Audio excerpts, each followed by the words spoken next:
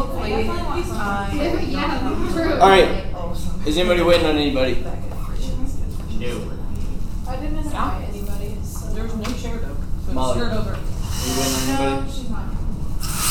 Not surprised. Oh, Honestly, it is hard for people to get here. Just as a general rule, I think an enemy comes against us in that way.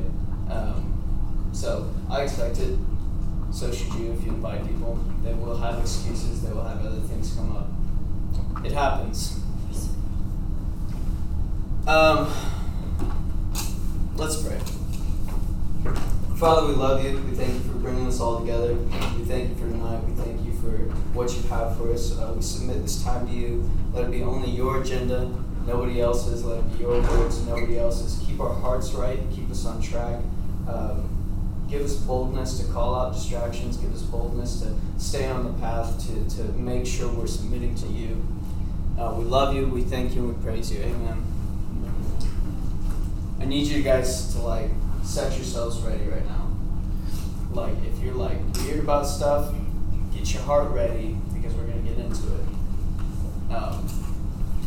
There is honestly something that I just want to address as a community. There are a few of us who are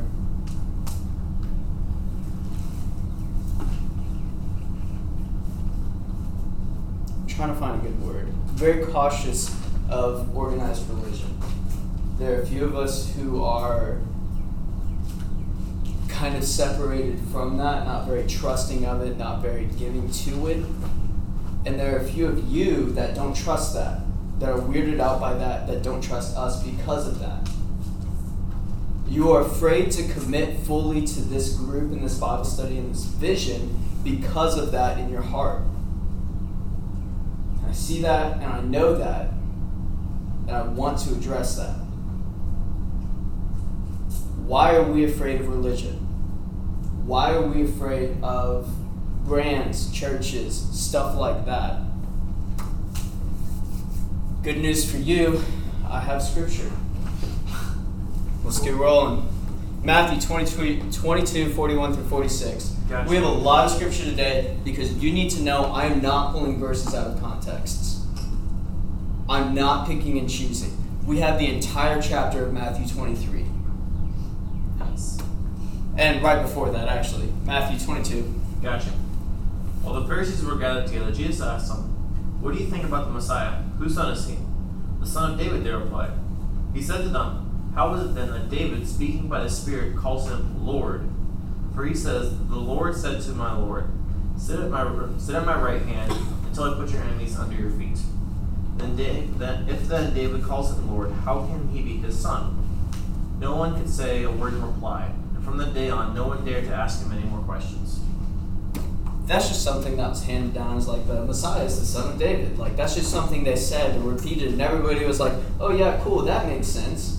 And then Jesus comes up and he's like, "But that doesn't match with Scripture." Jesus questioned what was said if it didn't match with Scripture. And he brought up Scripture because of it. 23, 1 through 7. Got it. Then Jesus said to the crowds and to his disciples, The teachers of religious law and the Pharisees are the official interpreters of the law of Moses. So practice and obey whatever they tell you, but don't follow their example, for they don't practice what they teach. They crush people with unbearable religious demands and never lift a finger to ease the burden. Everything they do is for show. On their arms they wear extra wide prayer boxes with scripture verses inside, and they wear robes with extra long tassels. And they love to sit at the head table at banquets and in the seats of honor in the synagogues. They love to receive respectful greetings as they walk in the marketplaces and to be called rabbi. A few questions I have. What do they love? And is it God? No, themselves. They love what people thought of them. And they love being treated a certain way. And they did not include God in that list. Now, I do want to say in verse 2, the official interpreters of the law of Moses, they held the seat of Moses in most interpretations. what is that called? Translation. Most translations say they held the seat of Moses. Moses was the leader of the entire people of Israel. They held that seat. They had that authority. That was their job. Moses loved God and was faithful to God. They were not. They were faithful to being called rabbi. Next one. Don't let anyone call you rabbi, for you have only one teacher, and all of you are equal as brothers and sisters. Pause. That's what Jesus said. They loved being called teacher. Jesus says, don't even go there. Keep going. And don't address anyone here on earth as Father, for only God in heaven is your Father. Pause real quick. Let's bring up Catholicism. No, I'm serious. I'm going to go there. Yeah. How can you have a doctrine of calling the man in charge of shepherding a flock, a parish, Father, when directly in Matthew 23 it says not to? How can we have that? Should then we not question everything else they've done? We should. Keep rolling. And don't let anyone call you teacher, for you have only one teacher, the Messiah. The greatest among you must be a servant, but those who exalt themselves will be humbled, and those who humble themselves will be exalted. Greatest in the kingdom is the servant of all. Jesus is trying to flip it on its head. He's saying, stop thinking about how much honor you have here on earth. Stop thinking about what people call you. Stop thinking about what you look like. Because the kingdom of heaven operates in a different system than the kingdom of the world. In the kingdom of heaven, the servant of all is the greatest. Because it's the exact opposite of the way of the world. In the world, you're rich enough, you get everybody to do everything else for you. In the world, if you're poor, you are the servant of others. But in the kingdom of heaven, the servant of all is the greatest. Because it's completely opposite to what people think. So whatever your natural intuition is about who you think God is, just with no scripture or anything, you're like, oh, God's probably like that. Reject it, flip it on its head, and then you're probably closer. As a general rule. Let's keep rolling. Woe to you, teachers of the law and Pharisees, you hypocrites! You shut the door of the kingdom of heaven in people's faces. You yourselves do not enter, nor will you let those enter who are trying to. Woe to you, teachers of the law and Pharisees, you hypocrites! You travel over land and sea to win a single convert, and when you have succeeded, you make them twice as much a child of hell as you are. Pause for a second. Shaking love, Jesus.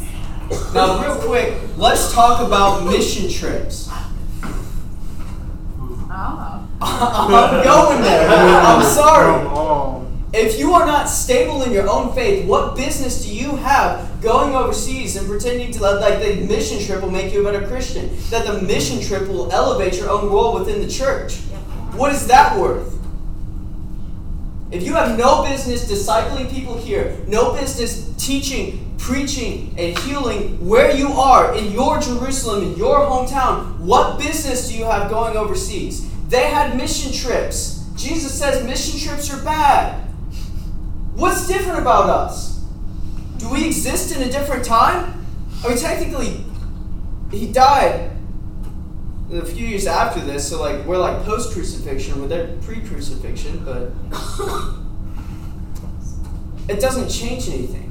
He still came proclaiming the new covenant. We are under the same covenant with God. Why are we acting like we're different? Let's keep rolling. Woe to you, blind guides! You say, if anyone swears by the temple, it means nothing. But anyone who swears by the gold of the temple is bound by that oath. You blind fools, which is greater, the gold or the temple that makes the gold sacred? You also say, if anyone swears by the altar, it means nothing. But anyone who swears by the gift on the altar is bound by that oath. You blind men, which is greater, the gift or the altar that makes the gift sacred?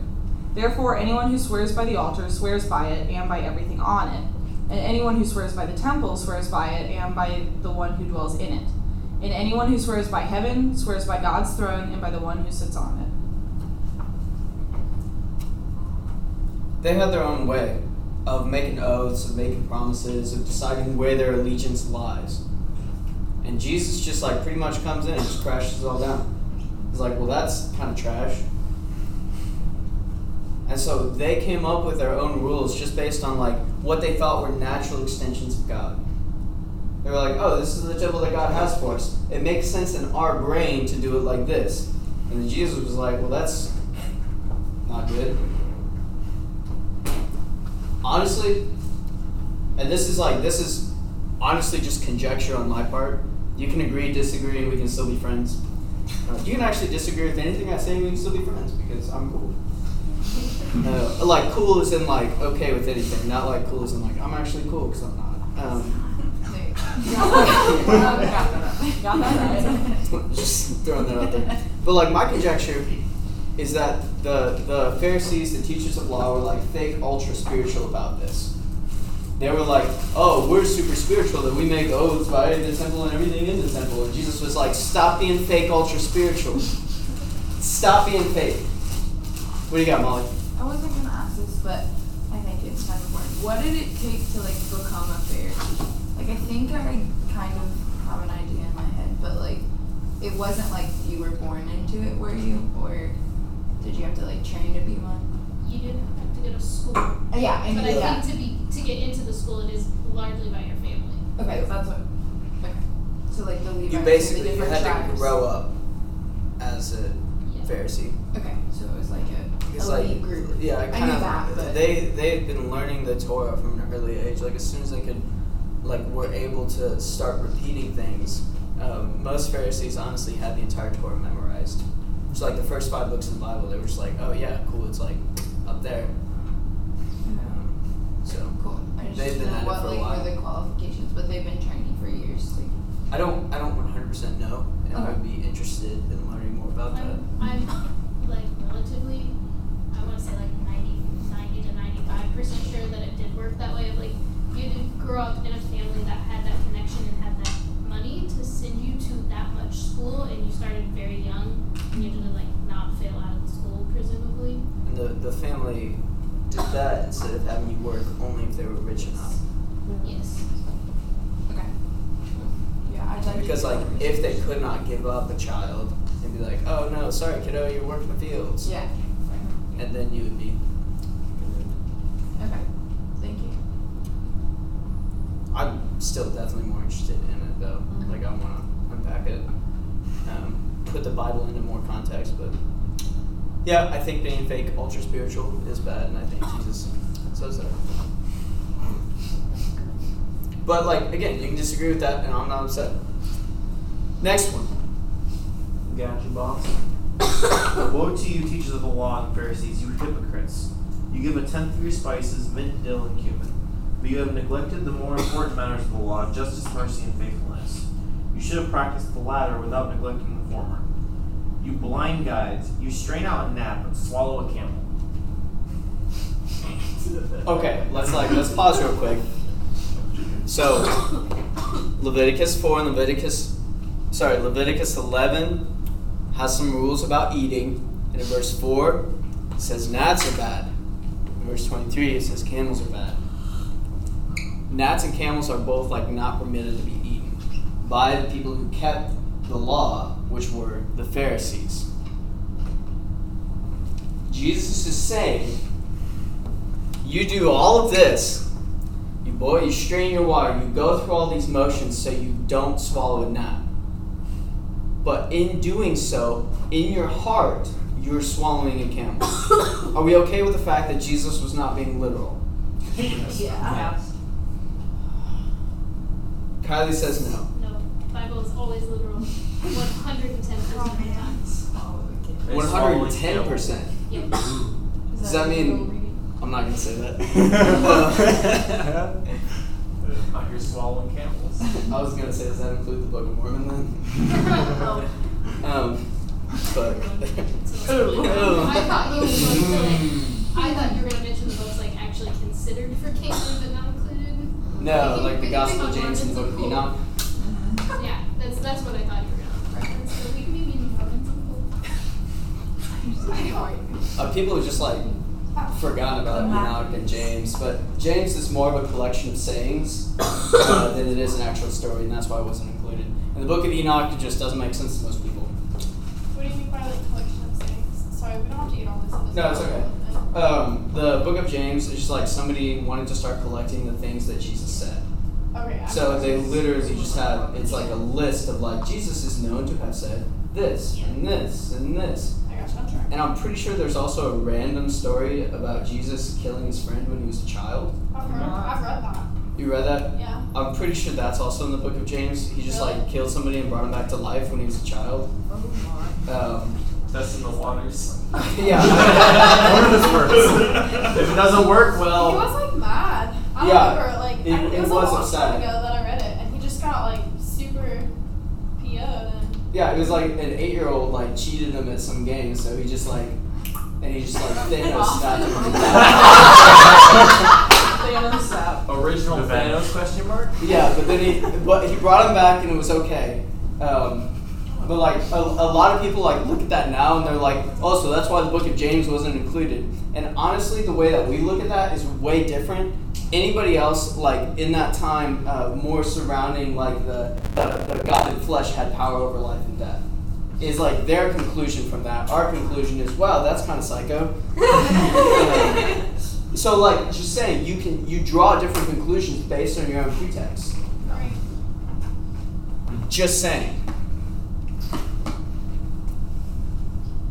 Next one, let's keep rolling. What are we on now? I'm so sorry. The 25 through 33. I got it. Go for it. What sorrow awaits you, teachers of religious law, and you Pharisees, hypocrites! For you are so careful to clean the outside of the cup and the dish, but inside you are filthy, full of greed and selfish indulgence. You blind Pharisees, first wash the inside of the cup and the dish, and then the outside will become clean too. What sorrow awaits you, teachers of religious law, and you Pharisees, hypocrites! For you are like whitewashed tombs, beautiful on the outside, but filled on the inside with dead people's bones and all sorts of impurities. Outwardly you look like religious people, but inwardly your hearts are filled with hypocrisy and lawlessness. What sorrow awaits you, teachers of religious law, and you Pharisees, hypocrites! You build tombs for the prophets your ancestors killed, and you decorate the monuments of the godly people your ancestors destroyed. Then you say, if we had lived in the days of our ancestors, we would never have joined them in killing the prophets. But in saying that, you testify against yourselves that you are indeed descendants of those who murdered the prophets.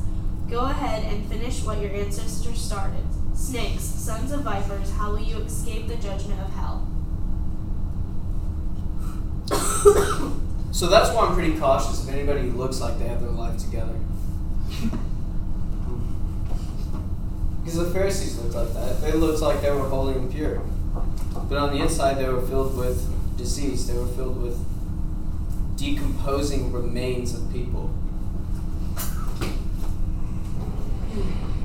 Because their heart was after something other than God.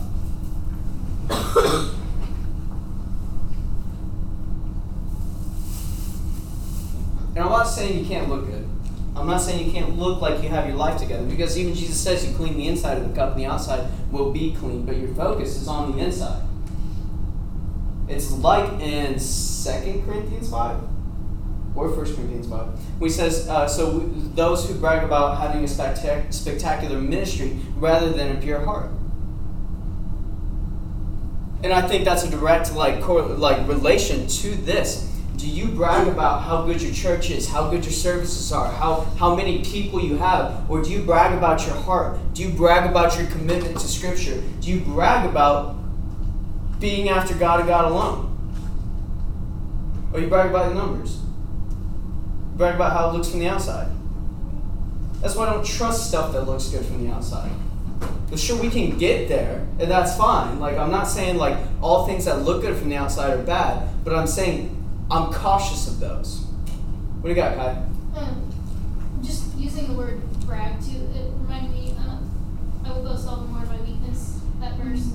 And I think like within the frame of everything you just listed, it's really important that if you're bragging about even reading your Bible and being after God, like it has to be in that context of weakness. It can't be like, oh, I read the Bible all the time, so I have more knowledge and can correct other people. It has to be, I'm in my Bible because I know that I need it. Because that turns it back to God. That turns it back to like, God has all this power and I want to chase it because of Him, not because I'm a better Christian and I get more purity points if my Bible streak, whatever, is longer than yours. And I think like it turns into that a lot of like, people are like, oh right, so I'll boast about God and I'll boast about following God. And it's like, no, boast about what God has done because you are willing to be weak enough to let Him. Absolutely. 2 Corinthians 12:9. Got you. For what? That's I will boast in my that- weakness. I would boast in my weakness.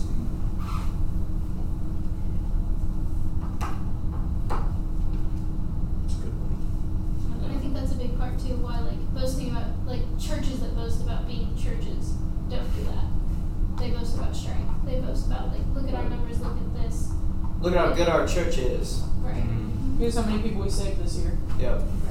And honestly, I don't bring it up often, Cringe. but if I boast about anything, I boast about how hard it is for people to get here. Because I know that the enemy is coming against us, and that means we're doing something good. That's the only way I'll boast. And honestly, kudos and honor to you guys for making it here, because I know it's difficult. I honestly do. Things will come against you if you pursue to get here.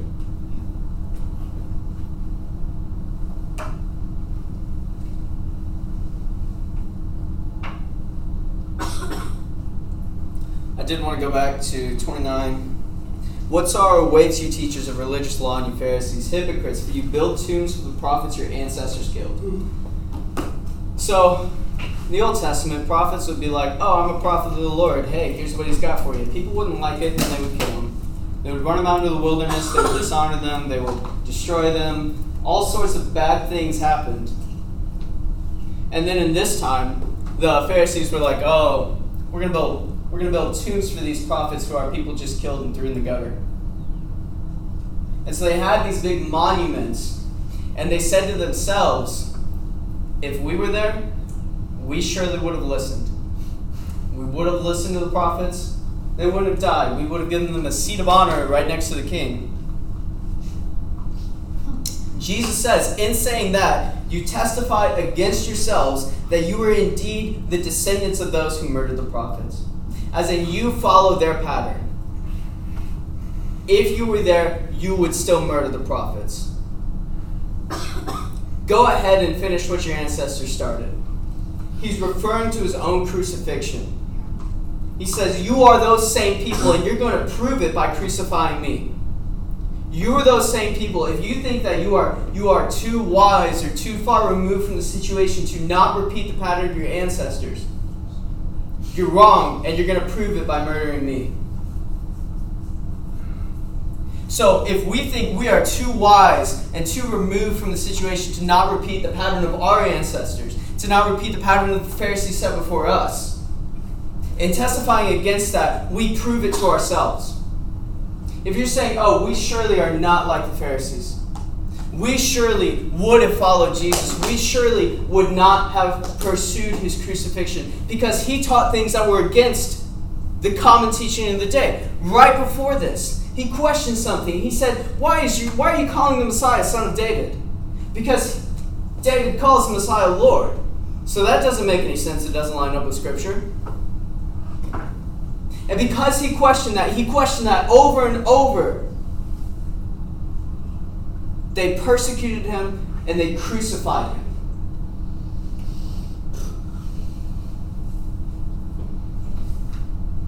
Who are we to say that we will not persecute and crucify those who question with Scripture?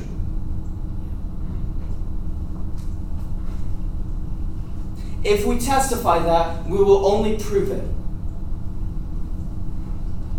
If we think that we are so wise and so far removed that we will not repeat the pattern of the Pharisees, we are deceiving ourselves.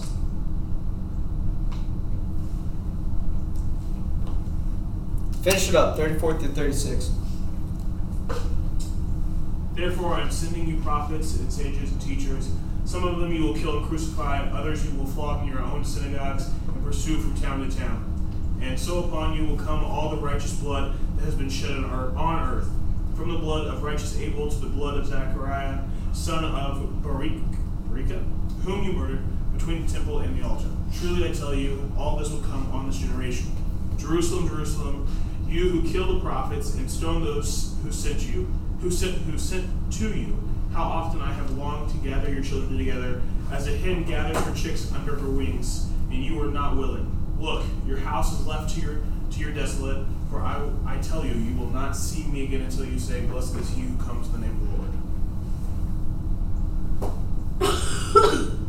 So that's Matthew 23. It's not a very fun chapter. And honestly, I'm just going to be straightforward. A lot of pastors, a lot of preachers will not teach on this chapter. They just avoid it. A lot of people won't even touch this chapter because they think they're above it. They think, oh, that was Jesus coming against the Pharisees of the day. But even within this chapter, we see it's not just for the Pharisees of the day. It's for the Pharisees that murdered the prophets thousands of years ago. It's for anybody who murders those who come in the name of the Lord. Anybody who persecutes those who come in the name of the Lord.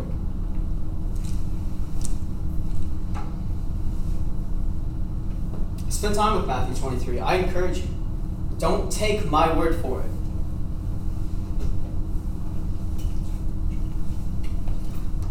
Let's keep rolling. Malachi. Can I say something real quick? Go for it. Sorry. I was just thinking, especially like in that chapter, it really helps just like, I don't know, for you to have like a heart check in it. Because I feel like that's like the biggest point of like, it's about the heart of the matter of, like Luke, you were saying earlier, of, you know, like it might look good from the outside. You might have X amount of people, and so like it looks good. You might have a fancy church, etc. But like, what I've noticed a lot of like, because I have been like volunteered or like been in some leadership within churches, of like closer and closer you keep getting into like the heart, quote unquote, of the church, of like who's running it in a sense. Like the uglier it gets, and the more you're like, I don't want any part of this, like in the slightest. And so I feel like with that, of like even within yourself, of like checking your heart of where are you focused on the numbers, are you focused on how you look or what other people think of you in that, and like the aspect even too for like when you're looking at a church, are you looking at it for how nice it looks or something like that, or are you looking actually at the heart of like what does this heart of the church like portray? Is it matching up with like how the Pharisees were, or like what Jesus was like talking about? That's something I haven't said in a long time. But I used to say the easiest way to get disillusioned with Christianity is to start volunteering in a church. Absolutely. Absolutely. Which is awful, But honestly, I've been called to volunteer to church consistently for the past 5 years. And I've served in various roles and functions, doing my best to serve the church that I was called to. Why? I don't know. Sometimes. I've learned a lot along the way, and some of it was only apparent years after I was there. But I just do it because I'm called. I could sit around and ask for a reason, and I'd probably get one, but I really feel like I need one.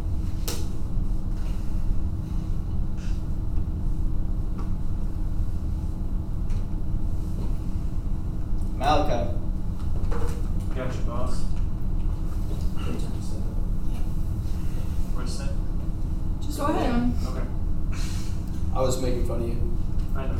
I said that's the third time you said that.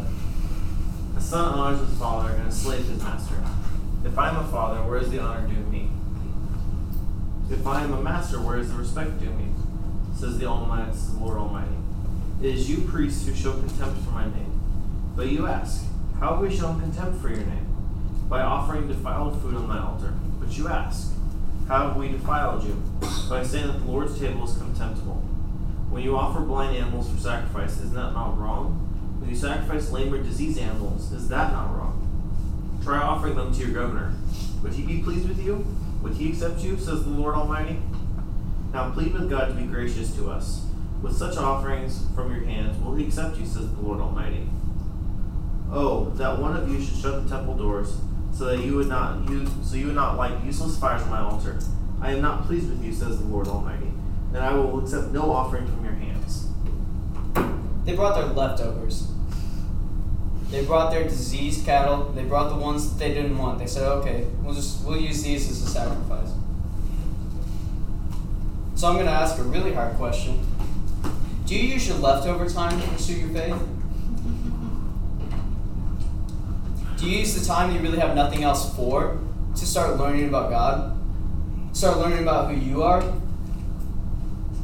What does God want with that? He says, it is better for I to close the temple doors. He said, I would rather have nothing than to have the leftovers. Because to have nothing is at least to be abandoned, but to have the leftovers is to be constantly despised and treated with contempt.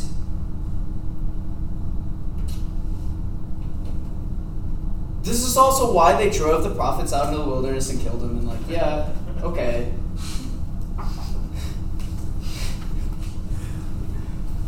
But I'm just saying, do you treat God with contempt and dishonor with your time? That's a hard question to ask. Keep rolling. But my name is honored by people of other nations from morning till night. All around the world they offer sweet incense and pure offerings in honor of my name. For my name is great among the nations, says the Lord of heaven's armies. But you dishonor my name with your actions. By bringing contemptible food, you are saying it's all right to defile the Lord's table. You say it's too hard to serve the Lord, and you turn your nose at my commands, says the Lord of heaven's armies. Think of it. Animals that are stolen and crippled and sick are being presented as offerings. Should I accept from you such offerings as these, asked the Lord? Should I accept from you such offerings as these? Should I accept from you?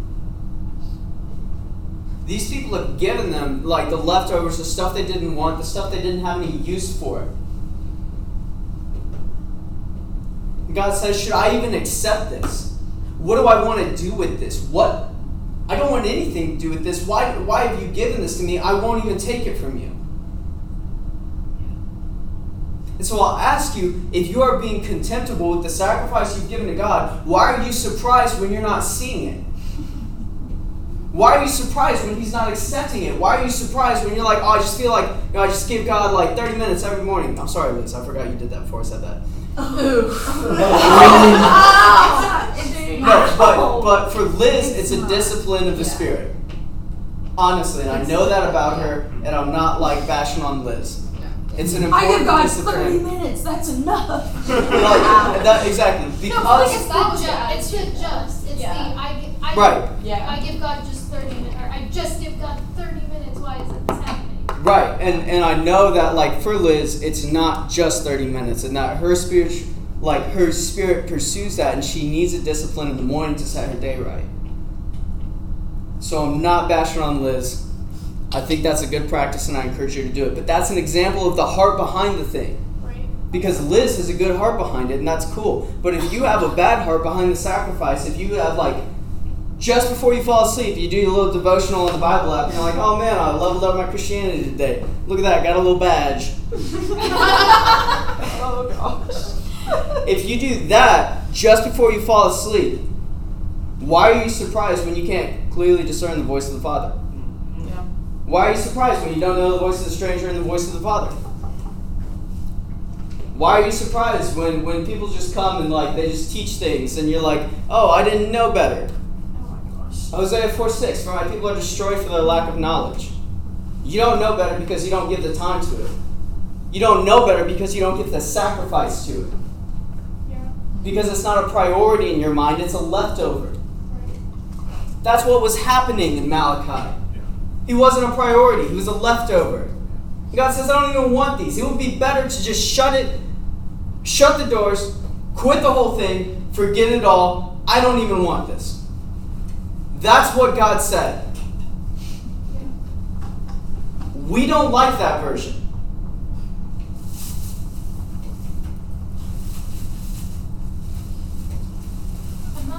I know this directly ties, but I can't directly tie it, so I'm just going to say it. And if somebody else directly ties it, that'd be awesome, thanks. But I just think a big part of the way we do that is not only in, like, we do this thing where we, like, don't honor God and we give him leftovers, but part of it is in the way we do the things, not just read our Bible, but things like go to church. We think, like, oh, I went to church, that's good, I'm supposed to go to church. And if you're not going to church because you're called or this, that, or the other, but I think literally you can be called to a church service, go to a church service, and still give God your leftovers. Because if you sit and you take in what your pastor said and you just accept it as fact and you don't look into it, you don't look into the scripture, you don't double check, like, I know Jonathan likes to read like 1 or 2 verses and then skip, and then 1 or 2 verses and then skip. Like, if you're not, Jonathan is the pastor at University Church, sorry. Like, if you're not then looking around, if you're not looking at that context, you're not, like, you should be checking your pastor. I don't care if your pastor went to school for 12 years. You should be, even if it's not it shouldn't be I don't trust my pastor and I'm the only one who can read it, but it should be you want to understand. And it may be you want to understand for yourself exactly what the pastor's teaching, or it may be oftentimes you open it up and you're like, oh, the context of this gives it a totally different hue that's a different focus than what we focused on today. And I think going to church is one of the biggest ways that we treat God with contempt.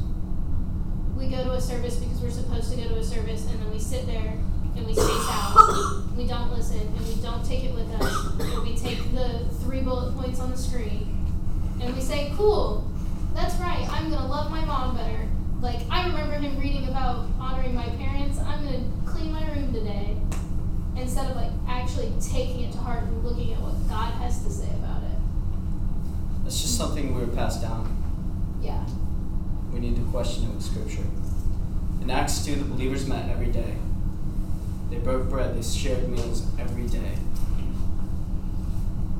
I'm just going to go out on a limb here and maybe say that maybe the reason we don't see the power of Acts 2, maybe the reason we don't see the depth of faith in Acts 2,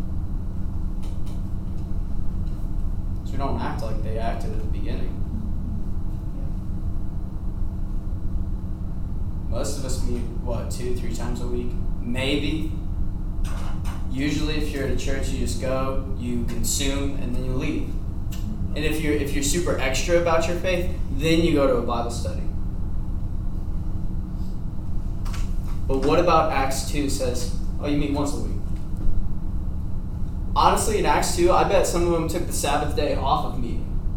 They said, oh, it's the Sabbath day. Sorry, guys, I'm an introvert. I'm not going to meet. But we've twisted that. Done the complete opposite. We say, okay, we're going to only meet 1 day a week. What about that is biblical? Or is it just something that was handed down?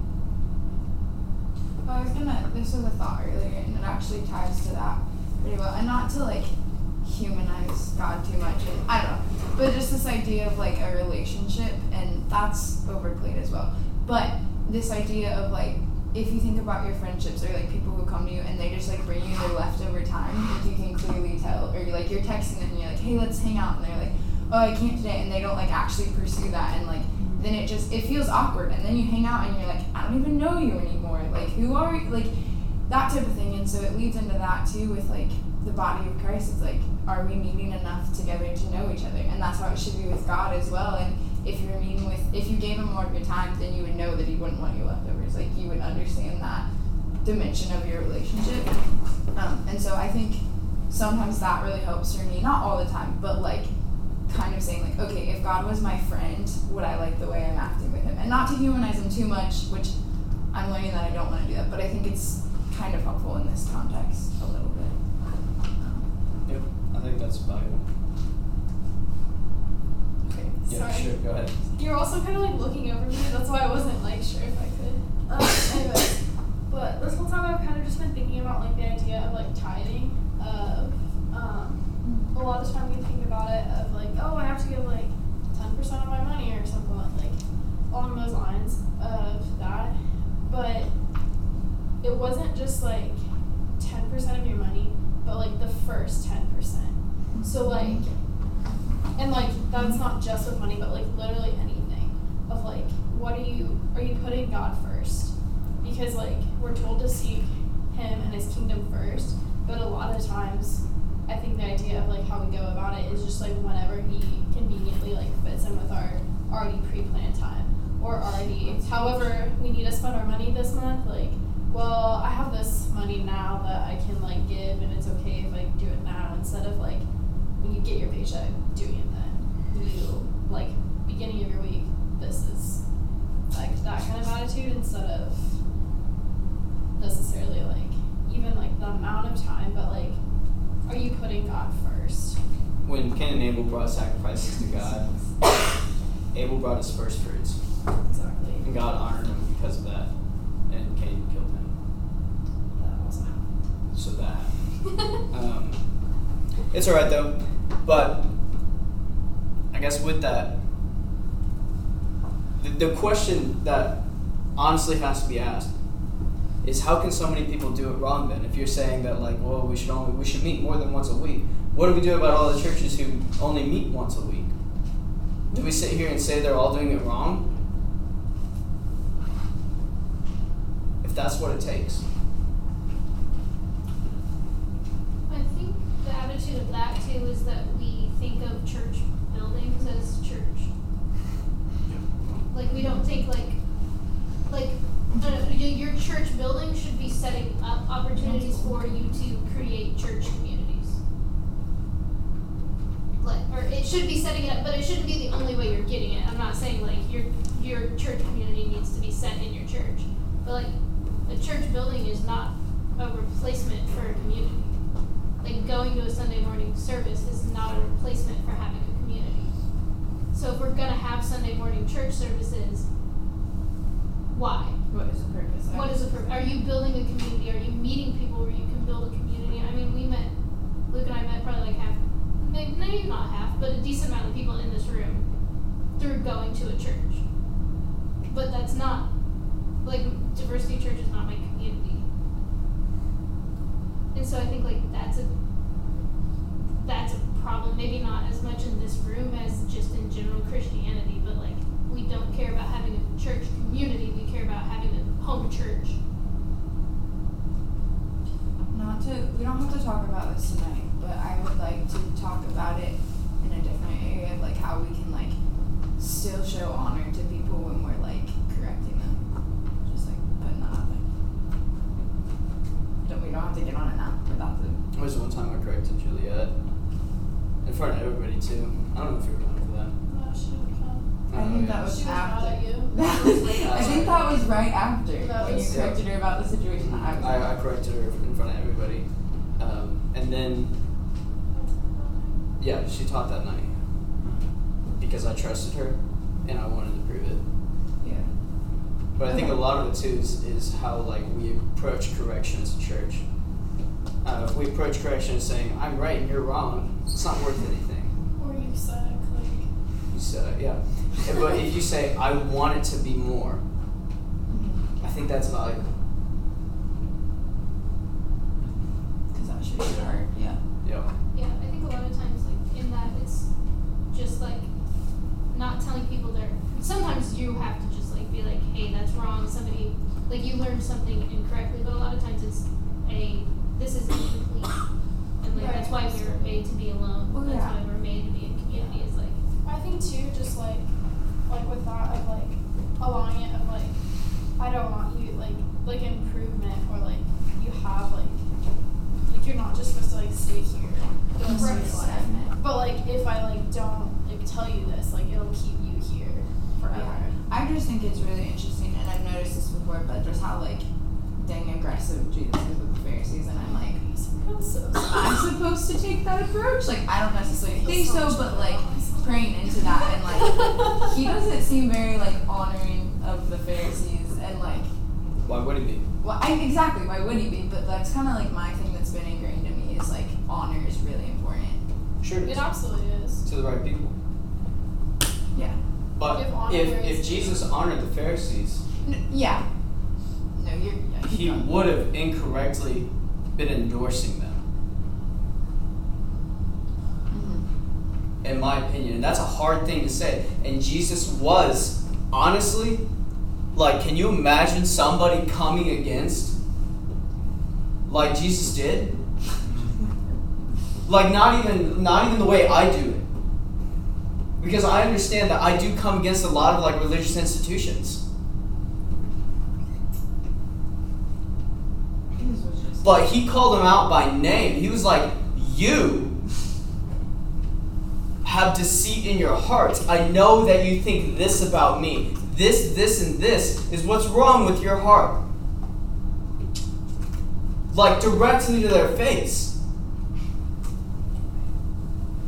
Can you imagine if somebody did that? If somebody went to a pastor and he's like, I don't feel like this, and this are scriptural. What would he do? He'd probably ask you to leave. Go find another church. He'd probably never talk to you again. He'd probably say, oh, that's just the persecution of the enemy. Sometimes it can be. But if there's scripture to back it up, there's biblical precedence for Jesus doing the same thing.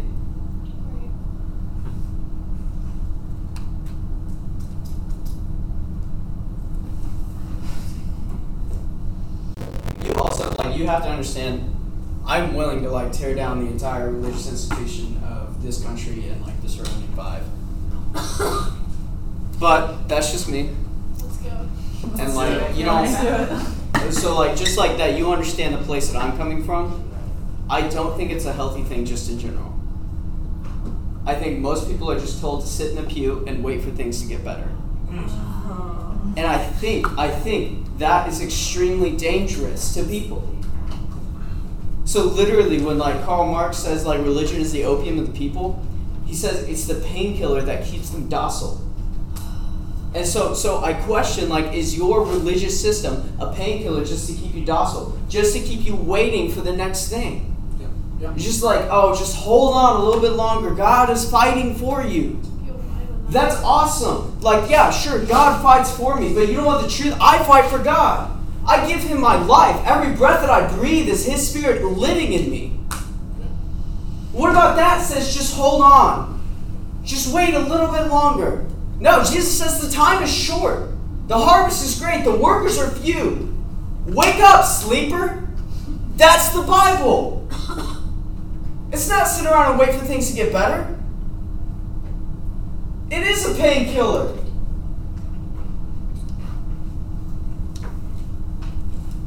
Can I say something? Yeah. I was just going to keep going, but you're good. Yeah, a lot of people, even when they hear that in church, when they hear stuff like that, then in their actual life, they're not going out and living it out either. They're saying they are, and then something comes against them during the week and they won't do it.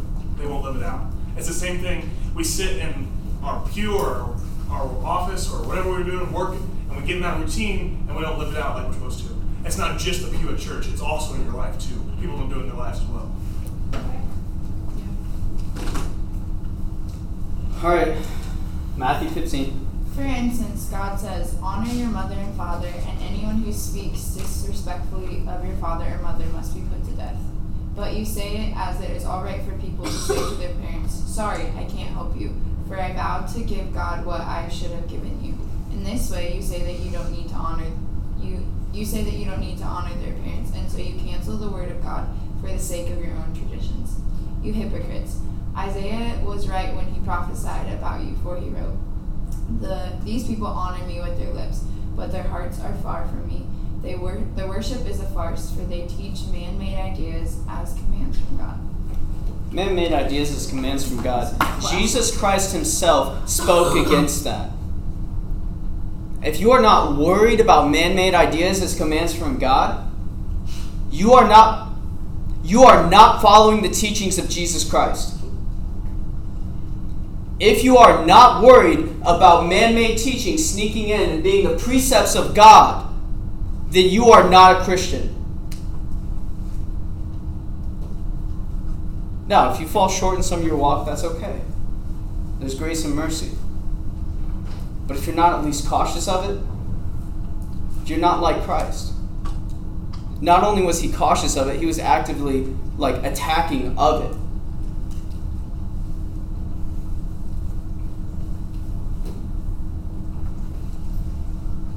If we really do seek to be like Christ, then we can't pick and choose what parts. If we really do seek to follow the true and alive God, the one with the power to heal, the one with the power to bring the dead back to life, then we can't pick and choose what parts.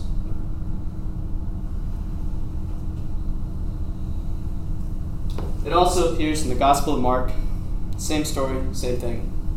I just want to throw it in there. So when we quote Mark 7:13, and we say that the traditions of man nullify the word of God, Ooh, new name. Mark 7:13 is the same story as Matthew 15.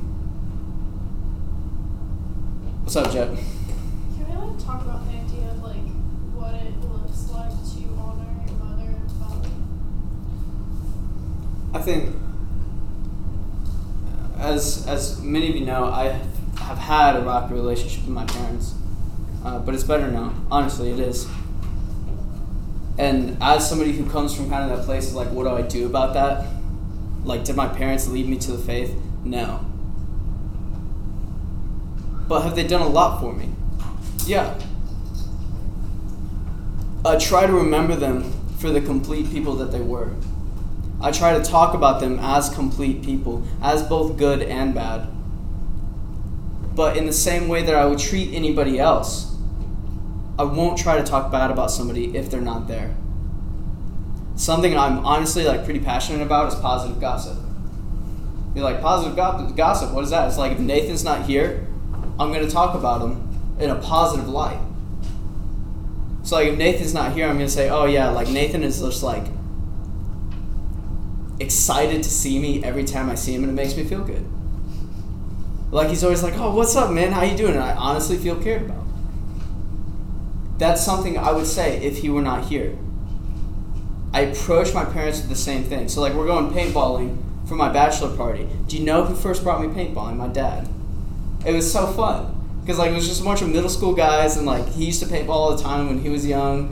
So he took us all out, and he was honestly really good at it. It was a lot of fun to be with him, and he taught me how to go paintballing. He taught me how to lift. He taught me how to drive stick. He's the reason I drive so aggressively. He grew up in Chicago. It's just how he was taught. Are there bad parts of him? Sure. Am I just going to air that out if you don't ask? No. If you do ask, we can talk about that. But I'm only going to, honestly, pretty much unless it comes up in a very specific and direct context, I'm only going to bring up good things. What's up, Kai? I want to kind of put it out there too that I think the same thing stands for not just when you're talking about them or acting with them, but just thinking about people. Of the set your thoughts on things above, whichever, probably different depending on your translation. But I just think that's important when we're thinking about people who have hurt us, including our parents and people we're supposed to honor. Of that doesn't mean we pretend that they haven't done wrong, but in the way we act towards them, in the way we treat them, we put our focus on the good. That doesn't mean run to people who have hurt and abused you and pretend that they never did that. But give them honor for the good they have done, not for the good the world expects you to give. Which I think is kind of a big part of what Juliet was getting at is the expectation of honor for your parents is set by the expectation of what a parent should be. And so I think you give honor for the parenting they did do. Yeah. And to give them honor for parenting they did not do, I think is dangerous. Yeah. In the same way that Jesus did not give honor to the Pharisees for the religious teaching that they did not do. Honor where honor's due. My parents have done a lot for me. My mom read to me as a baby. That's probably why I read so quick. She instilled like this deep love of reading in me from an early age. The minute I said, "Hey Mom, I want to play guitar," she said, "That's awesome. I've been waiting for you to ask me about music, but I wanted it to be yours." But she was so excited to have her son show an interest in music. She bought me a guitar that weekend. It was this junk little, like, half-size acoustic, but it was mine. And I've been playing guitar since I was 8 years old. And that's because of my mom. My parents have both hurt me in a lot of ways, sure. But they've also done a lot for me. And so I'm going to give them honor where honor's due, even though that they weren't perfect. When Stephen was being stoned to death, he said, "Forgive them, Father, they know not what they do." When Jesus Christ was being crucified, he said the same thing. Why would I say anything different about my parents? And you're like, "Oh, they knew exactly what they were doing. They were stoning them to death." Yeah, they were. They didn't understand the consequences of their own actions, though. How could they?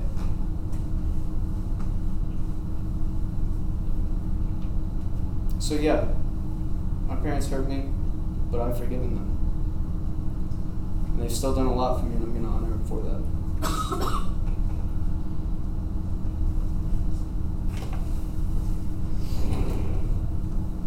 Galatians 2. You and I are Jews by birth, not sinners like the Gentiles. Yet we know that a person is made right with God by faith in Jesus Christ, not by obeying the law. And we have believed in Jesus Christ so that we might be made right with God because of our faith in Christ, not because we have obeyed the law. For no one will ever be made right with God by obeying the law. But suppose we seek to be made right with God through faith in Christ, and then we are found guilty because we have abandoned the law. Would that mean Christ has led us to sin? Absolutely not. Rather, I am a sinner if I rebuild the old system of law I already tore down, for when I tried to keep the law, it condemned me. So I died to the law. I stopped trying to meet all its requirements so that I might live for God. My old self has been crucified with Christ. It is no longer I who live, but Christ lives in me. So I live in this earthly body by trusting in the Son of God, who loved me and gave himself for me. I do not treat the grace of God as meaningless. For if keeping the law can make us right with God, then there is no need for Christ to die. When anybody tells you you gotta act a certain way to be a Christian, that's pretty much wrong. Honestly. Now, in a lot of things, I will question your heart. Like, even if you lead a Bible study, though, I'm gonna question that heart. Honestly. Colin came to me, he was like, "Hey man, I want to start a small group." I just barraged him with questions because I was cautious of that. And after I was satisfied, yeah, he started a small group. It went well. It did go well. I did question his heart. I never questioned his law, though. I'm not going to question his rules. I'm not going to question his regulations, only the heart. Because it's not about rules. And if anybody says it is about rules, you just question them with scripture like Jesus did and then probably get thrown out of the church and killed. But then you'll get honor in heaven, so it's kind of a win. Win-win situation. No more church in heaven. I mean, I really don't. Like, honestly, though. But, like, if... Okay. We're going to skip around. Somebody find 2 Timothy 3:12. On it. In fact, everyone who wants to live a godly life in Christ Jesus will be persecuted. There's some verses where we're going to unpack it. We're going to talk about like the different things that it could mean. But he says anybody who seeks to lead a godly life will be persecuted. He doesn't say, Timothy, if you seek to lead a godly life, you're going to be persecuted. He's not saying that to Timothy. He's just saying that As a general rule. He says anybody who seeks to lead a godly life will be persecuted. If you want to be a Christian, you will be persecuted. If you want to follow the pattern of the prophets of Jesus Christ and all the apostles that came after him, you will be persecuted. If you don't want to be persecuted, go find another religion. Or just give it up altogether and be condemned to darkness. I'm sorry. There are only so many ways I can put this. There's going to be persecution if you are authentic in your pursuit. But that's good news because persecution is honor. So change the way you think about persecution. Does it suck for a minute? Sure, but like you're probably on the right path. So like honor in heaven is nice, right? I guess. Whatever. Galatians 2:18. Go read that one. Go back to it. I know I had you read it. I got it.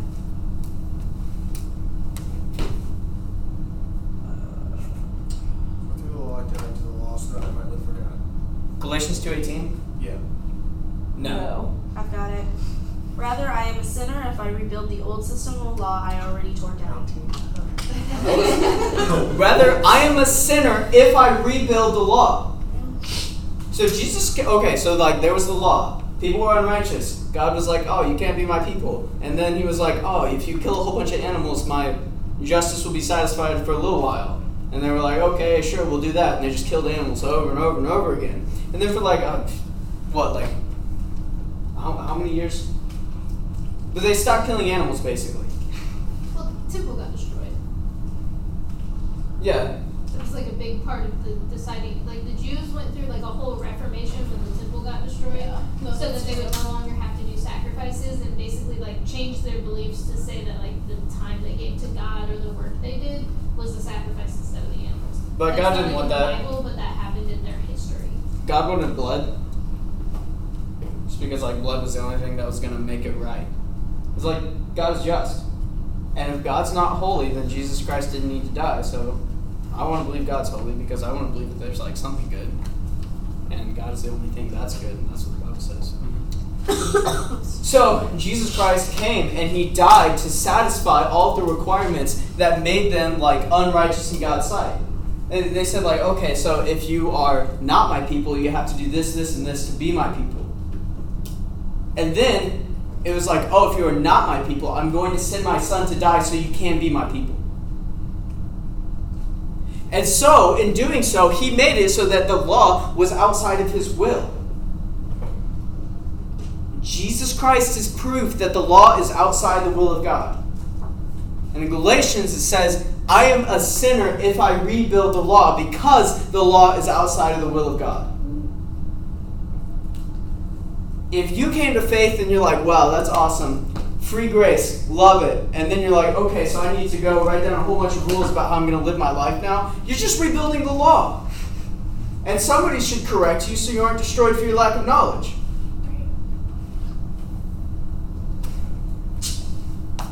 If you're trying to earn it with a whole bunch of requirements, give up. Just give God your life. Let him use it. What do you got, Kai? I think we do a really bad job with that when we fall. We do a really, really bad job of saying, oh, I messed up and I did something wrong. We don't almost ever say, I did this and I'm upset because of what that tells me about my heart. Because that tells me that there's still work to be done. Because that tells me that I still care about this more than I should or that. And I think like, even in this group we do it, and I think we do it because it's easier more than like because we actually aren't worried about our hearts. Yeah. But we do a lot of like, oh, I watched porn last night. Oh, I looked at somebody lustfully. I don't know why sex is the only sin I can think of that has direct rules, but that's probably because the church does that to us. Church is weird about sex. Right, we're extra weird about sex, and so we feel most bad about sexual, lustful, whatever it is. And so, but we don't ever, when we come to each other at least, I hope we all like do it in our own hearts, but if we come to each other and say, hey, I did this, and I think it happened because of this, or because this needs work in my heart because of this. We just come and we're like, oh, I fell. And I think that's why accountability gets messed up too, in part, is because like, we don't give each other the chance to support and encourage each other. We just say like, I fell, keep me from falling, help me like check in so I don't fall again. Check in, brother. Yeah. What do you got, Joe? I was just thinking of how like the whole idea of like repentance is like so screwed up and how we usually do it wrong. Of like we like what Kai was saying of like, oh I fell, I did this, but like that's it. Like there's no like our mind doesn't change on it, and like the whole idea of repentance is a change of mind. Of like you might feel bad about what you did, and that's okay, but you have to have a change of mind because it also like is a heart change in that of you're doing something new, like approaching it, and you might still fall after that, but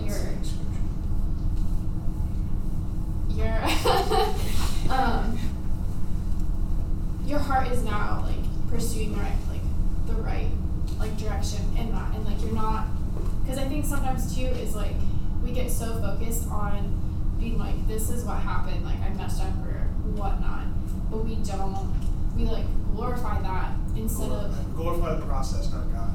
Yeah, but like even just like what happened, we like glorify it, and like it's honestly it becomes unintentional that we glorify it too though, because we think we're bringing it into light and like we begin to, but then we just like dig into that instead of like honestly even like our heart or like what God says about it, of the fact that He does give you new mercies every single day, and that in His mind like it didn't happen anymore, like you are made new today.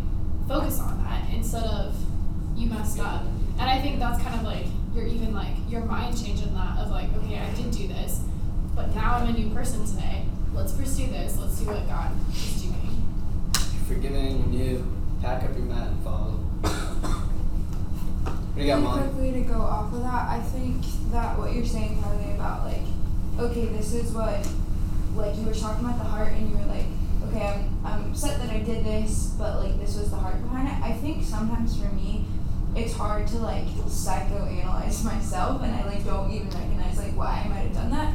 And so going way back to what I was talking about, like community and like being known has been something really that I'm working towards, and like why do I feel the need to be known? But then when you're in community, like and coming to someone, they can point that out too. They can be like, hey, I think this might be why you did this.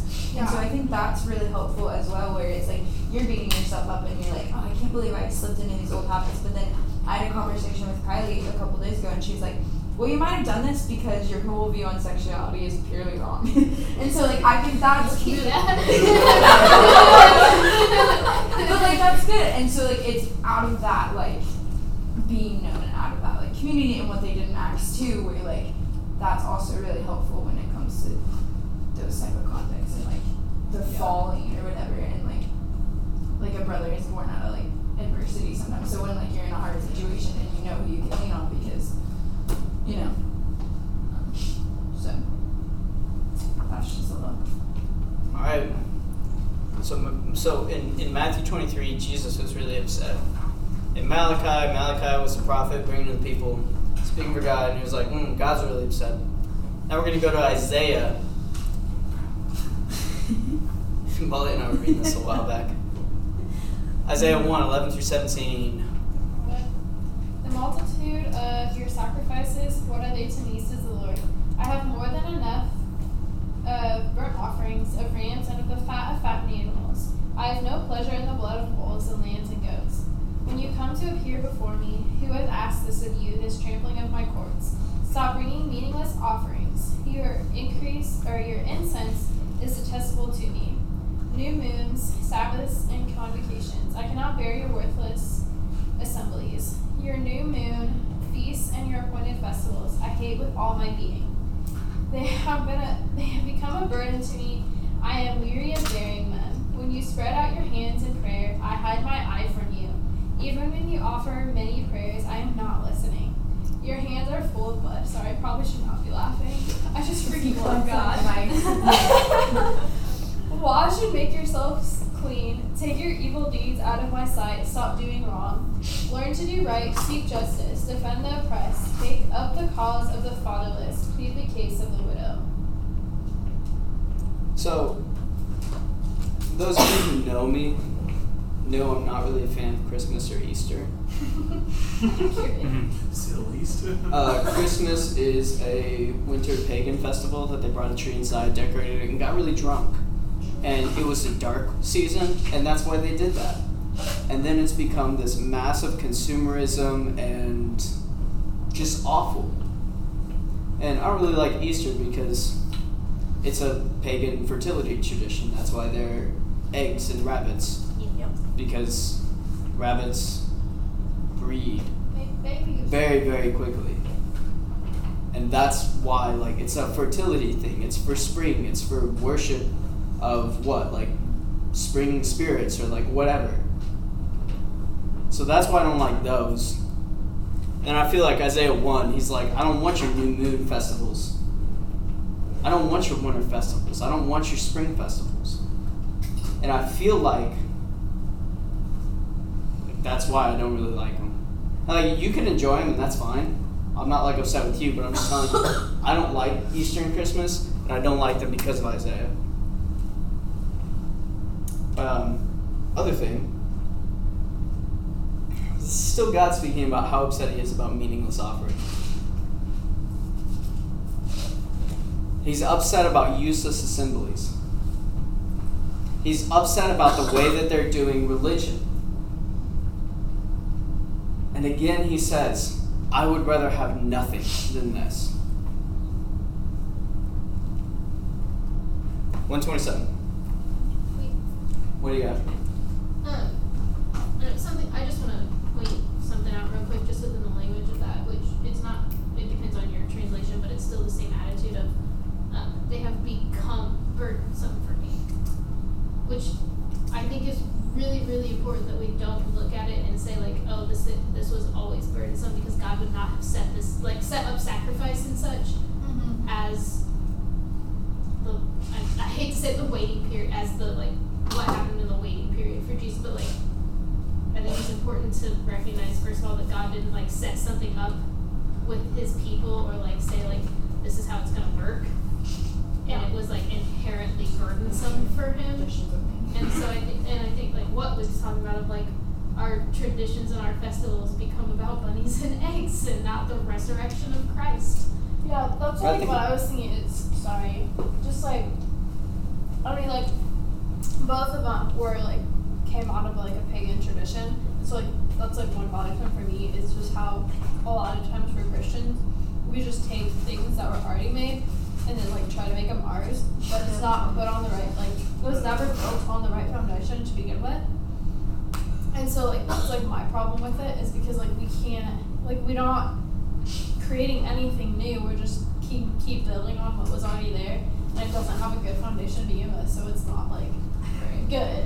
You didn't tear it down and then build it up, you just built on top of it. Like Exactly. having a day to celebrate the coming of the Messiah and then the resurrection of the Messiah after the crucifixion, I think is a good idea. I'm okay with that. But it's like all the heart behind it is, and I think the like true heart of like that of actually celebrating like the Messiah coming and the Messiah dying for us, or rising, both. Live this. I was like, wait, Easter isn't really to death, but whatever. Both of it is like important, but like the focus I feel like of that still gets so like diluted or like covered up because like you might go to church on that, but then you go and have some celebration that isn't focused on that. So An Easter egg hunt at church. That's something I'm gonna question. And next thing is a lot of churches will make Easter service their biggest service of the year. I'm gonna question that. Are you giving honor to a pagan fertility ritual by doing that? Sometimes not. Just questions. You gotta call it Resurrection Sunday. You gotta do that actually. Resurrection Sunday. But as much as like we make fun of that, like I do think that's Much better. yeah, like I think it's important that if we are gonna say like, no, I'm not gonna not celebrate it, and I'm not gonna not celebrate it when the most people are going to feel called to come to church and like listen, or maybe feel ready to listen to the call to come to church. That's a better way to put it. But like I think it is important that we watch our words and we watch what we're doing. Right. You know? because Yeah, because call it Resurrection Sunday. Resurrection Sunday, then people are like, oh, this is the resurrection. Right. It's the whole point of And I Jesus. feel like that's like even built Jesus. on a completely different foundation than like Easter, but trying to throw Jesus in there. Right. they might be doing it at the same time because that's the best way to reach people as God is calling them and they're listening. Some people only like Christmas part of it. Some people don't even like celebrate Christmas, but they only celebrate Epiphany instead. Actually, fun fact. Right, Janice, just like that. So Epiphany Sunday is basically like when the wise men came. Oh, which is not like the 6th or the 12th or maybe not now. It's They brought January. like funeral spices to a baby. What is up except with for the that? but yes. Yeah, there's no 3 days. What's that preservative we use? Formaldehyde. That's like bringing formaldehyde to like a baby. You're like, I brought you this formaldehyde for your baby. It's like, they're not dead. It's like, oh yeah, but Wait, what are you? Not exactly. What were you? What was Those that spices reference were to? What? What were you? the spices, yeah, Those spices are what you brought to a king, but like myrrh in itself is a resemblance of suffering. right. And that's what They were like traditionally funeral spices. you brought them to a king though. Like that's tradition. Like I read about it. Like you Yeah, create it's like not, those they are funeral spices. You are correct, but that's But, like, not the that only was- use for those spices. It's not formaldehyde. But the only possible thing you can do with it is preserve dead things. Alright. But it was like to honor, like those were things that like were brought to like a king, like when they were became a king. I didn't know that. I'm sorry, we don't even use formaldehyde anymore because What? it's too toxic. What'd you say? We don't actually use formaldehyde anymore to preserve specimens. Yeah. I don't know what we use, but it's not formaldehyde. Anyway, Really? I want to keep moving because like we're getting short on time. I think we're getting sidetracked a little bit, and a little bit often. So I love questions, but I think like question your questions before you ask them, please. And if they can wait until after, wait until after. Isaiah 127. Zion will be restored by justice. Those who repent will be revived by righteousness. Hey, a quick question. All right, pop quiz. Who's going to be revived by righteousness? Those who repent. Those who repent. Thank you, Emily. Are we cool with that logic? See. Is repentance a precursor to being revived by righteousness? Yeah. Are we okay with that? Yeah. You understand like the logic behind that? I'm really good with that. All right. I'm serious. I actually prefer it that way. Oh yeah, I'm really good with that. Yeah, if you repent, you will be saved by righteousness. If you repent, if you turn away from the way of the world and turn towards the way of the King, of Jesus Christ, that's when you will be saved. That's when you'll be given righteousness. Is when you put on a new mindset, when you think about things in a new light. When your first thought is always, oh, how should I respond to this because I'm a Christian? Sorry. I was just thinking about Peter. I feel like when you think about repentance, like just look at Peter I feel like he shows it really well he did feel bad. Like he even says like in the Bible, like he wept bitterly like after like betraying or denying Jesus, denying Jesus, and like Jesus was dead. But then like when he was told the tomb was empty, he immediately ran towards it. And like I think that's like really important of the idea of like repentance, of like you're changing your mind and you're not running away from whatever it was. Like he ran towards God You're not instead necessarily of running away from it, you're running towards like kind of that flip, because I do feel that too, and that's like where people get caught because they feel like something's constantly behind them, which is like that's not there anymore. yeah. Romans 6:16. Do you not realize that you become the slave of whatever you choose to obey?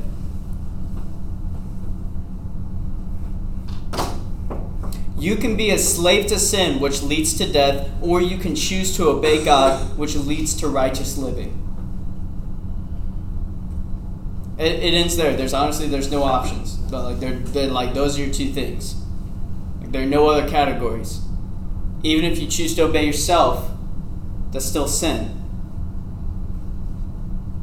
You can choose to be a slave to sin, or you can choose to be a slave to God. Well, there are a lot of like different kinds of sin. I'm not going to go and talk about them. But those are your two dealios. Psalm 51:16 and 17. You do not delight in sacrifice, or I would bring it. You do not take pleasure in burnt offerings. My sacrifice, O God, is a broken spirit, a broken and contrite heart. God will not despise. God does not despise a broken and contrite heart. He appreciates that sacrifice. He does not appreciate burnt offerings or other stuff. Like, it's the same thing. And yes, I am drilling it in, but it's because you don't believe me when I say I'm not really happy with the way the world is with its religion right now. It's because you think I'm a little, like, extracurricular biblical. I'm not adding anything. This is the Bible. This is biblical. God is not happy with burnt offerings. He's happy with a broken and contrite heart. How many times has your heart been broken and contrite before the Father because you are a mess in need of a Savior?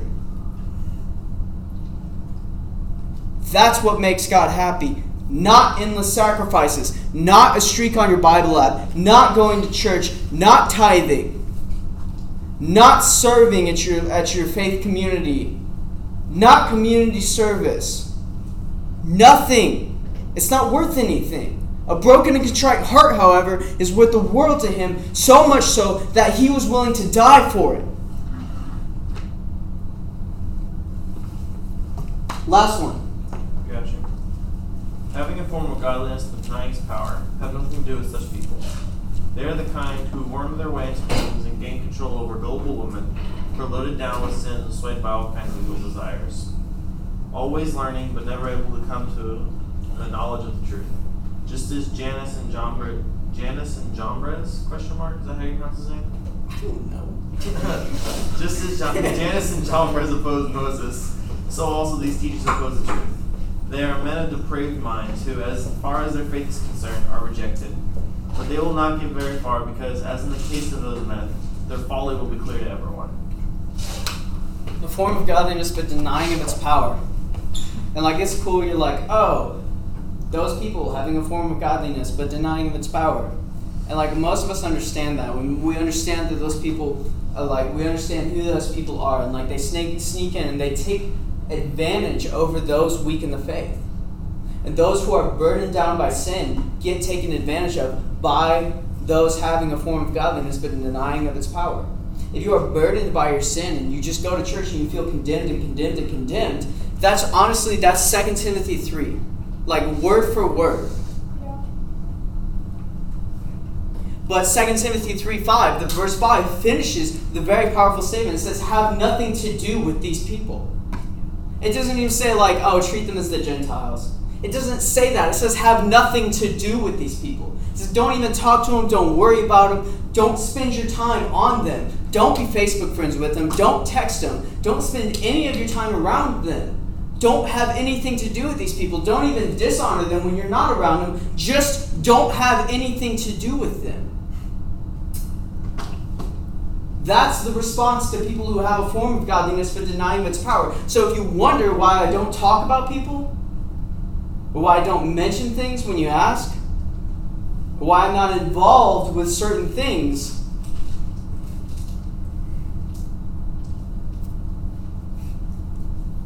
it might be because I don't have time. But everybody can make time.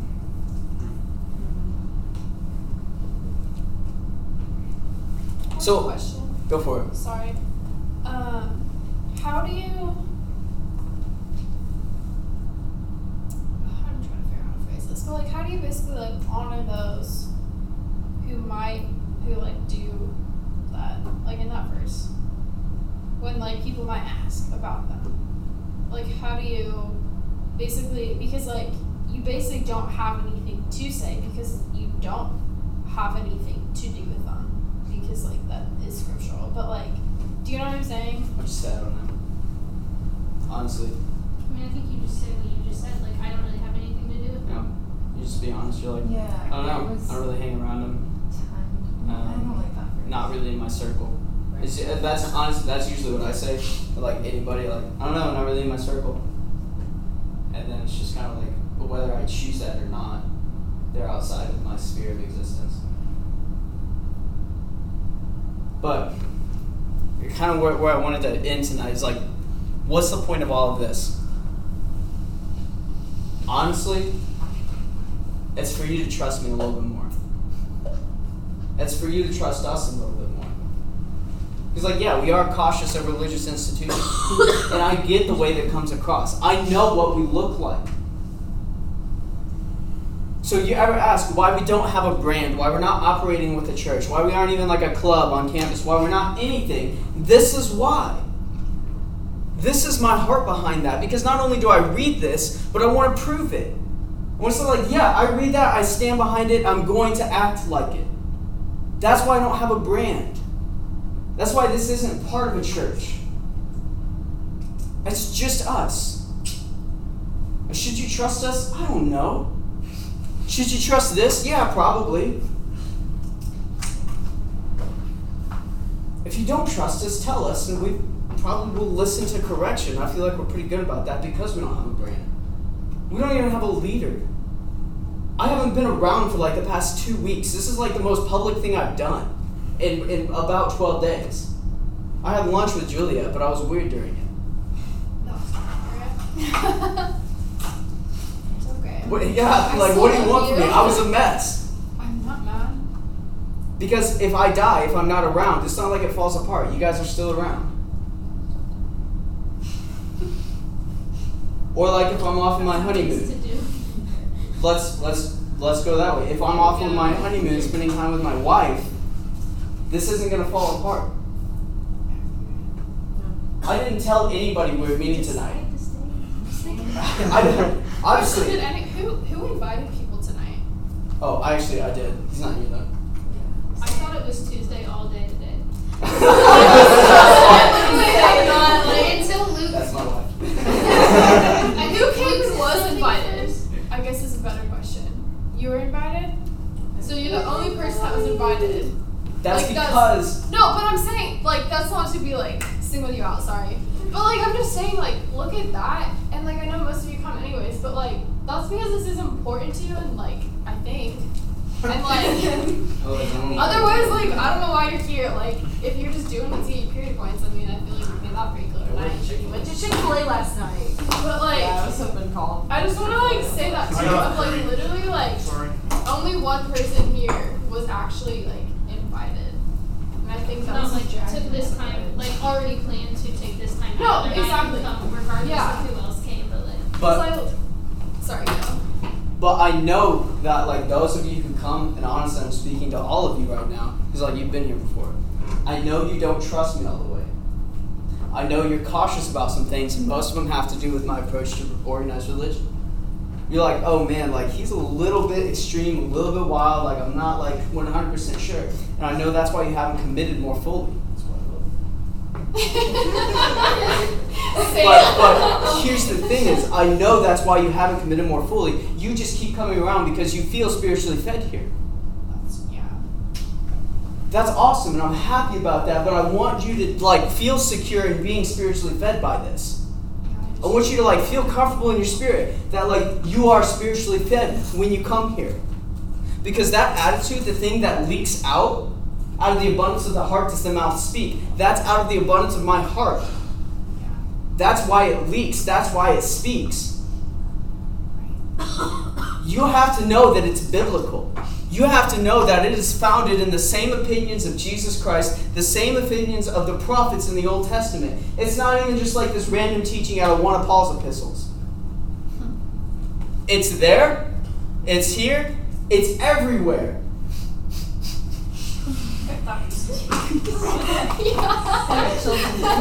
But that's what I'm saying though, is you have to know, like you have to be okay with that. I want you to be okay with that. I want you to like feel okay that you're being spiritually fed by this Bible study, by these people. Because I know some of you are uncomfortable with that. But like people are like, oh, where are you spiritually fed? And you're kind of scoring me, you're like, oh, I go to church on Sunday mornings at, you know, what a Life Cross Point Church. All of those words. Probably a real church Extra- somewhere. Extra E. That's like I'm I'm just being facetious, but I know you squirm and you're afraid to tell people because we don't have a brand and because we're a little bit extreme, crazy. Are we crazy or extreme, or are we just biblical? As my honest question, are we crazy or extreme, or are we just doing our best to follow the teachings of the Bible?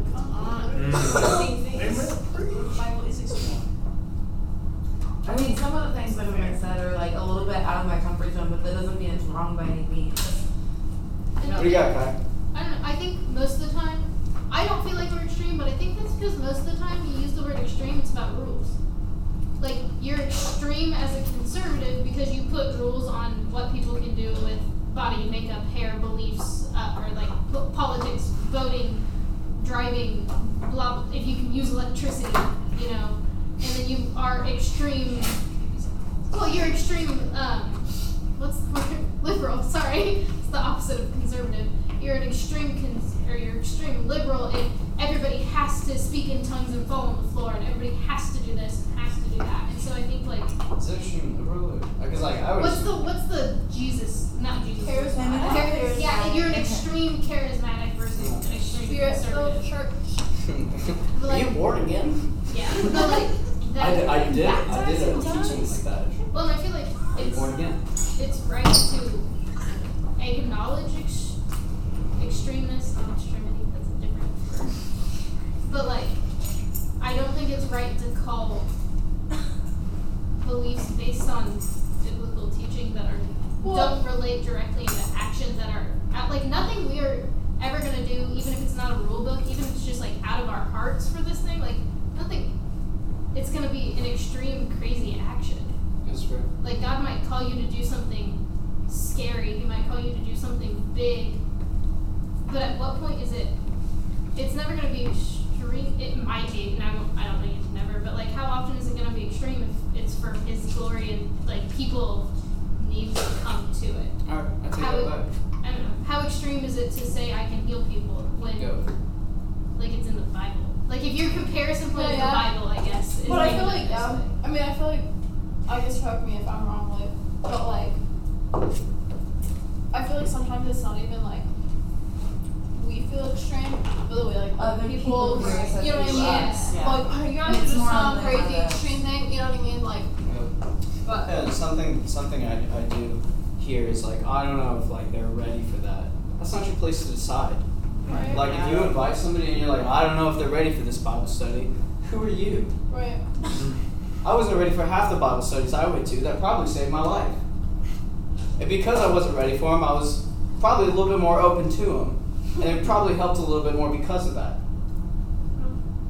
So like, when you invite people, like I want you to be like, even if this is wild, even if this is stuff that you won't hear hardly anywhere else, even if nobody else is teaching this, I at least want you to know it's biblical. And I at least want you to know like we're sensitive to the Spirit. As in like, yeah, I know you guys don't trust that. Like I feel that. I've heard that. I see that. So I want to address it. And depending on who comes, changes what's addressed. So that's why, like, this is all there tonight. It's just so you know, like, we are trying to be biblical in everything that we do. Even the approach we take to church, the approach that we take to religion. And I want you to be okay with inviting people. Even inviting people who you might not think to. Yeah. And I don't care if they come or not. It doesn't change anything. It doesn't change what I'm proud of. It changes what I teach. You're right. Because they need to hear different stuff. What do you got, Molly? This is actually a big thing I just realized. I think because a lot of us, which I think it's okay, and I've kind of gotten in this thing where it's like deconstructing, and a lot of us have like already been like in the faith or been like exposed to like religion or whatever, and so I've kind of only thought to invite people that like need deconstructing, or I think it would like be beneficial. Like I have a few friends like that, but Luke was saying like invite people who you wouldn't expect, and I was like, yeah, I'm gonna invite like one of my quote unquote like non-believer friends, because if they get this before they get religion, like hell yeah, like that's awesome. Do you know what I mean? And so I think that's really powerful too, where I've kind of felt like this group is only for people who have been Christians and are reworking their frame of religion, but that shouldn't be where we like that can be where we started, but like I think it's as important for a new believer to come into this and be like, okay, this is what and get it right the first time. Like, Yeah. how amazing would it be that they don't have to learn from our mistakes, they can just get it right the first time. Just get it right the first time. Now, Yeah. the hard part about that is oftentimes new believers will come here, and what we're saying doesn't line up with the Christianity that they see around. And they'll be like, oh, so the majority must be right. And so they go to the majority and they invest in the wrong places. Right. I see that a lot, honestly. Absolutely. And I think that's where like the relationship aspect comes in. If you invite somebody and they come, you need to make sure that they are questioning. You need to make sure that they're investing in the right place at the right time, because if they're not, for their lack of knowledge, will they be destroyed? Right. I was gonna say that disconstructing, not just because whether we're in the faith before we came here or not, or what we all have an idea of what faith is. Christianity is. Yeah, as that's a good point. Jeff talked about before, of like the enemy wanting to make the name Jesus known to lose its power. Of like everybody, if you go to anybody, they're most likely gonna know the name Jesus and a vague knowledge of Christianity. And I think like we all need to disconstruct this. I hate that word. You need to take it back. Of some level. Yeah. That's a So I also, on this teaching, and my intention with this tonight, if somebody has like questions about us, or if they're cautious about what we're trying to do, I'm not gonna like play games around it. I am trying to come against the religious system of the state. I think Indiana is too caught up in their religious traditions and their rules, and I think in doing so that they've stripped God of his power here.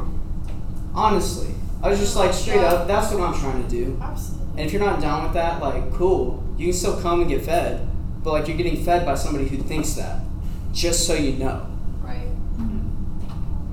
Not just somebody, but like a whole group of people, like the whole leadership of this Bible study. I feel like that's like an important. You're saying you're right. which I appreciate, because like you're not just like I don't speaking want for to. everybody, don't but I want feel like The particularly in majority, that, like the people who are going to teach this at any point, the people who are going to help lead when we break into small groups, people who are going to serve communion if we do communion, or any of the other things God leads us to, like even if they're totally outside of the regular leadership group, like that's where their heart's going to be.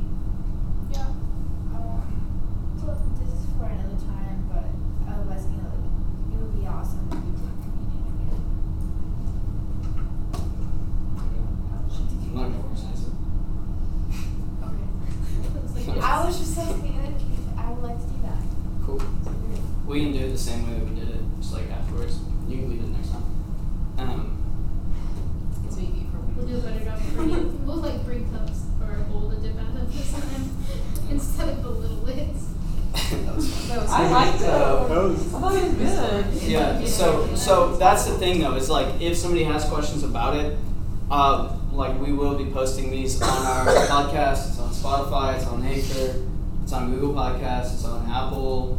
Like this is Just about every platform, yeah. Really? Yeah. Colin like submitted it for a distribution before we ever did anything. But it is called Martin B. Stud. B. Stud is one word. No. My all sister found it and she thought it was kind of funny. Well, one night, Because she Luke was was like, like, "What do you "It's mean?" Martin Beast, and change it." I was like, "Okay." Well, because it used to be Martin Martin 303. 303. But then we stopped But meeting then Martin we- 303, so it can't be Martin Oh, like I 303. kept saying B-stud, like I'm not a B-stud. And my sister was like, what the heck is that? Is it like B-dubs? Is it off-brand? Yes. Just as delicious. It's buffalo wings for the spirit. You should probably stop. So Stop recording. yes, Oh, I did not. I forgot. I completely forgot. like you have to know this is what we're about and this is what we stand behind. And that's wise because the hour and 50, like, dang, what the? Hour and 45 that we just talked about it for. I got real confused. I forgot we started at 8. I was like, it's only been 45 minutes. Well, right now we're at 1:39, so Let's just go to 2 hours. I'm gonna stop recording.